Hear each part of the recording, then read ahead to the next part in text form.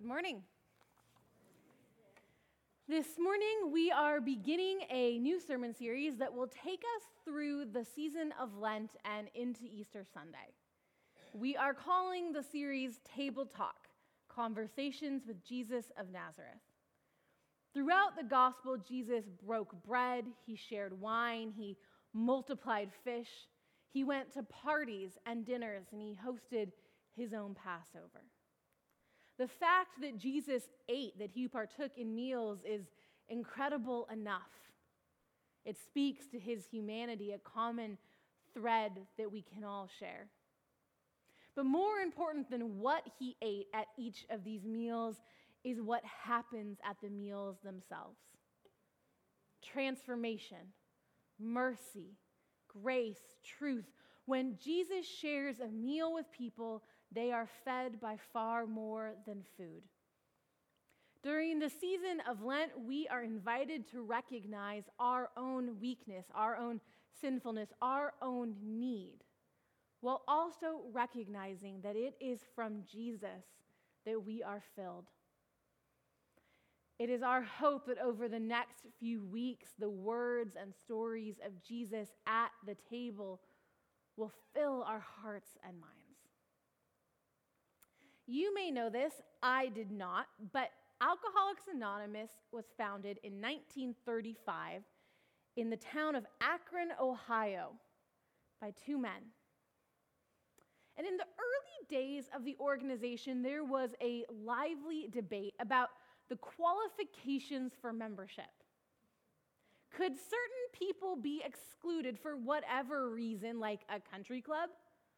Who gets in? Who's left out? Who decides if a particular alcoholic is deserving or undeserving?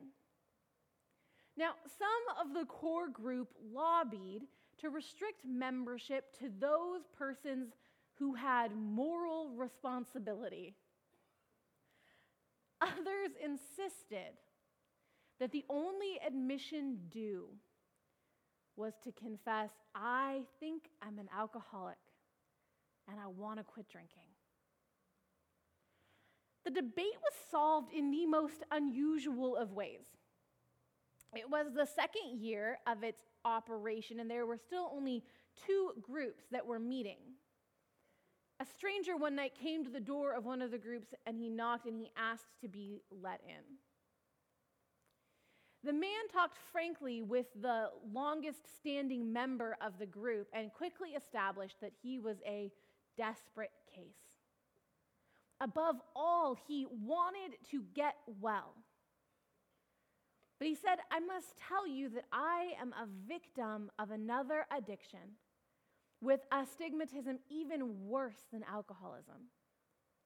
You may not want me among you. Will you let me join your group? There was a dilemma. What should the group do? And so this member went and found two of the other long-standing members and told them in strictest confidence the explosive facts the man had revealed about himself. If we turn this man away, he said, he will die soon. If we accept him, who knows what trouble he'll bring upon our group? Yes or no? And at first, the three elders could only look at the objections. We deal with alcoholics only, they said. Should we not sacrifice this one for the sake of many? And so the discussion about the newcomer's fate hung in the balance. But then one of the three elders said in a very different tone, what we're really afraid of is our reputation. We are much more afraid about what people might say than the trouble that this man might bring. As we've been talking, 5 short words have been running through my mind. Something keeps repeating to me. What would the master do? Not another word was said. Our scripture today is another story about people who are concerned about their reputations and people who aren't. We find ourselves at this moment in the early stages of Jesus' ministry in the Gospel of Luke. He is performing miracles left and right. Now, the author of the Gospel of Luke is intentional in how he chooses to tell the story of Jesus, and it's not by accident that we find our text grouped with a bunch of miracles.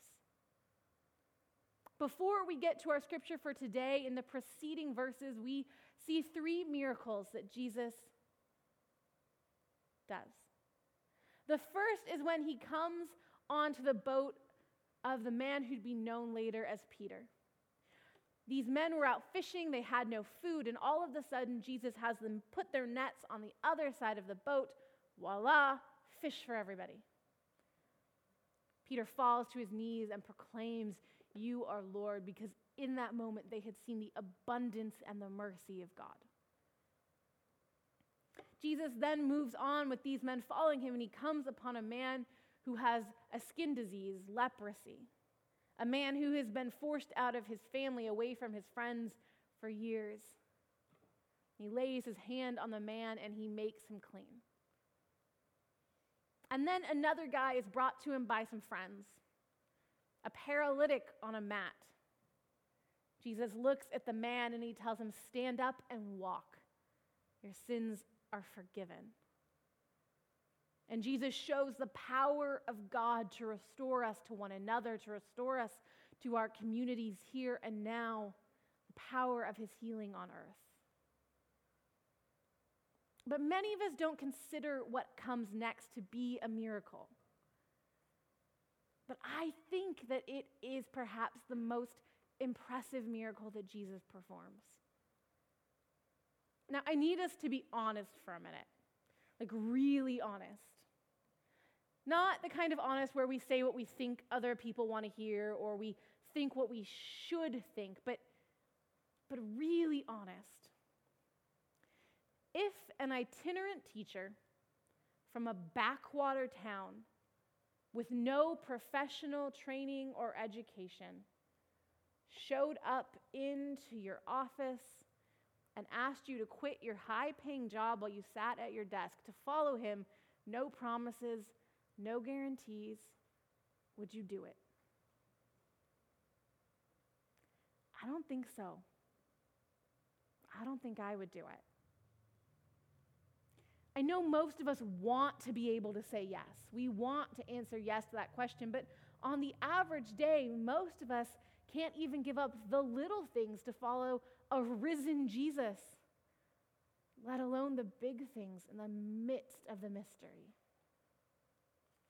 And yet Levi, this guy that everyone hates, that everyone thinks is a terrible person, he hears the voice and he sees the face of Jesus and he stands up and he leaves everything behind. As a tax collector, he has seen both the good and the bad. He has experienced both privilege and isolation. On the one hand, he has aligned himself with the power and the might of Rome. He has political status and he has a lot of money. Money that he's been paid by Rome, but also money that he has most likely stolen from his brothers and sisters. On the other hand, he is considered a traitor to his own people because he has aligned with Rome and he steals from his brothers and sisters. He is a social outcast from his own community. When Jesus speaks to him, when he tells him to follow, Levi has no promise that by giving up the power and the money that he will be restored to anything. And yet still, something in the voice of Jesus causes him to get up and walk away. And not only to walk away, but to throw a party in celebration of this choice. And so Levi invites the only people that he would know to invite: the other tax collectors, the other sinners, those who are on the outside of polite society who don't fit in or who can't fit in or who just can't hide their sin as well as the rest of us. And Jesus joins in. He joins in this celebration of a miracle, of a changed heart, of a faith that is grounded in trust in Jesus. And it's in this moment when there is merriment and joy and cheer that the Pharisees and their scribes approach. And they ask the disciples a question. And it is a question that can be read many ways, though most of us read it the same. When we read this text aloud, we are tempted to add a tone of disgust or of antagonism to it. Why does he eat with sinners and tax collectors? And it's possible that this is the tone that it was asked in. But we also have to remember that this is only the Pharisees' second encounter with Jesus in the Gospel of Luke. They don't have any reason yet to be in conflict with him. And so perhaps it's possible to read their question not as one of antagonism, but as a real question. Why does he eat with tax collectors and sinners? Doesn't he know how it looks? Doesn't he know that perception is 90% of reality? Doesn't he know that he risks his very position as teacher in the community when he hangs out with those people? We do this all the time. Like the founders of AA or the Pharisees, we are more concerned with our reputation in the community than we are with taking part in the life that Jesus offers. And we constantly judge others and choose who we're going to associate with based first on how we think others will perceive us for spending time with them. From the time we're little kids, we pick our friends or our place at the lunch table or our seat on the bus to as we grow older and who we'll invite to our wedding or our birthday or into our small group. We have a tendency to pick people based on their status and reputation first, and the true character and quality of their nature second. And we might invite those problematic or shameful people into our lives, but it is usually only on the margin or in secret. I want you to ask yourself this question. How often has fear of what other people will think of you stopped you from doing something in your life? How many times have you made a choice based on what others will think rather than on what you know is right?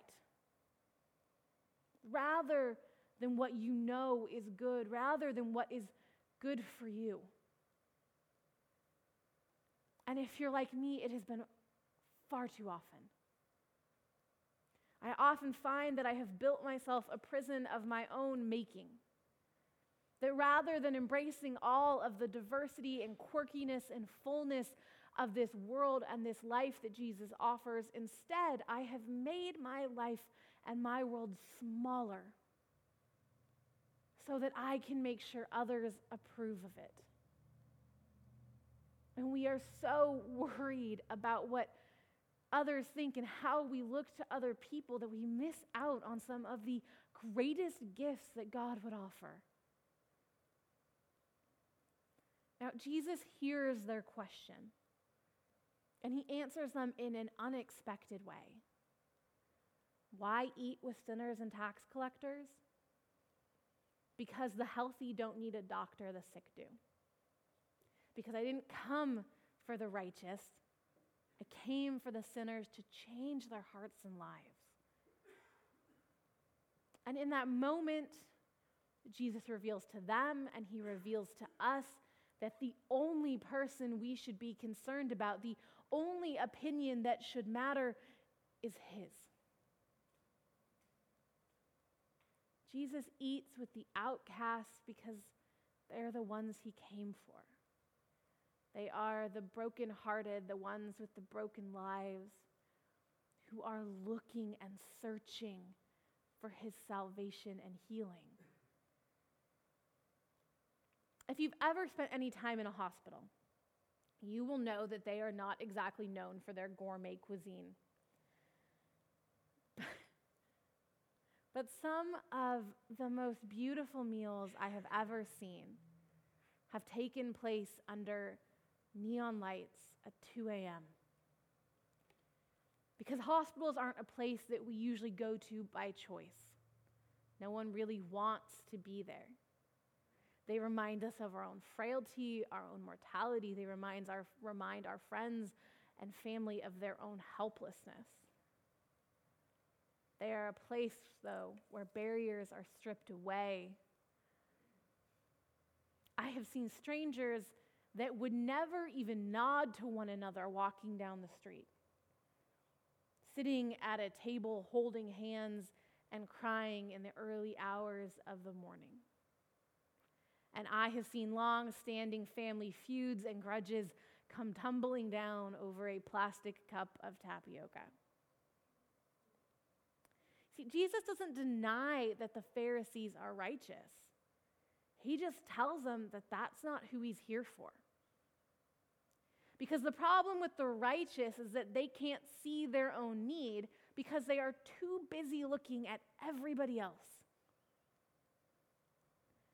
Just like AA requires a person to admit their addiction, Jesus asks us to admit our need. Hi, I'm Brenna. I'm a sinner. But in order to do that, we have to stop caring about what other people think. We have to stop trying to protect our social standing and instead care about what Jesus thinks. Friends, there is no denying that we are sick.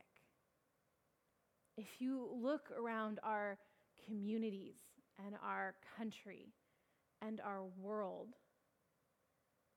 you can't miss it. 17 high school students died last week going to class. 17. There have been 7 school shootings in 2018. It's February 18th. We have millions of people who are literally starving to death around the world while we have food that rots in cupboards and closets. We have people that sleep out in the cold on the street. We have children who go to school hungry and come home and go to bed hungry. And we fight and we refuse to talk to one another, and we create violence with our words and division and anger and hate, and we become more partisan and more antagonistic and more dismissive of the humanity and other people daily. We are sick, and we are in need of healing. We are in need of the healer. Why does he eat with sinners?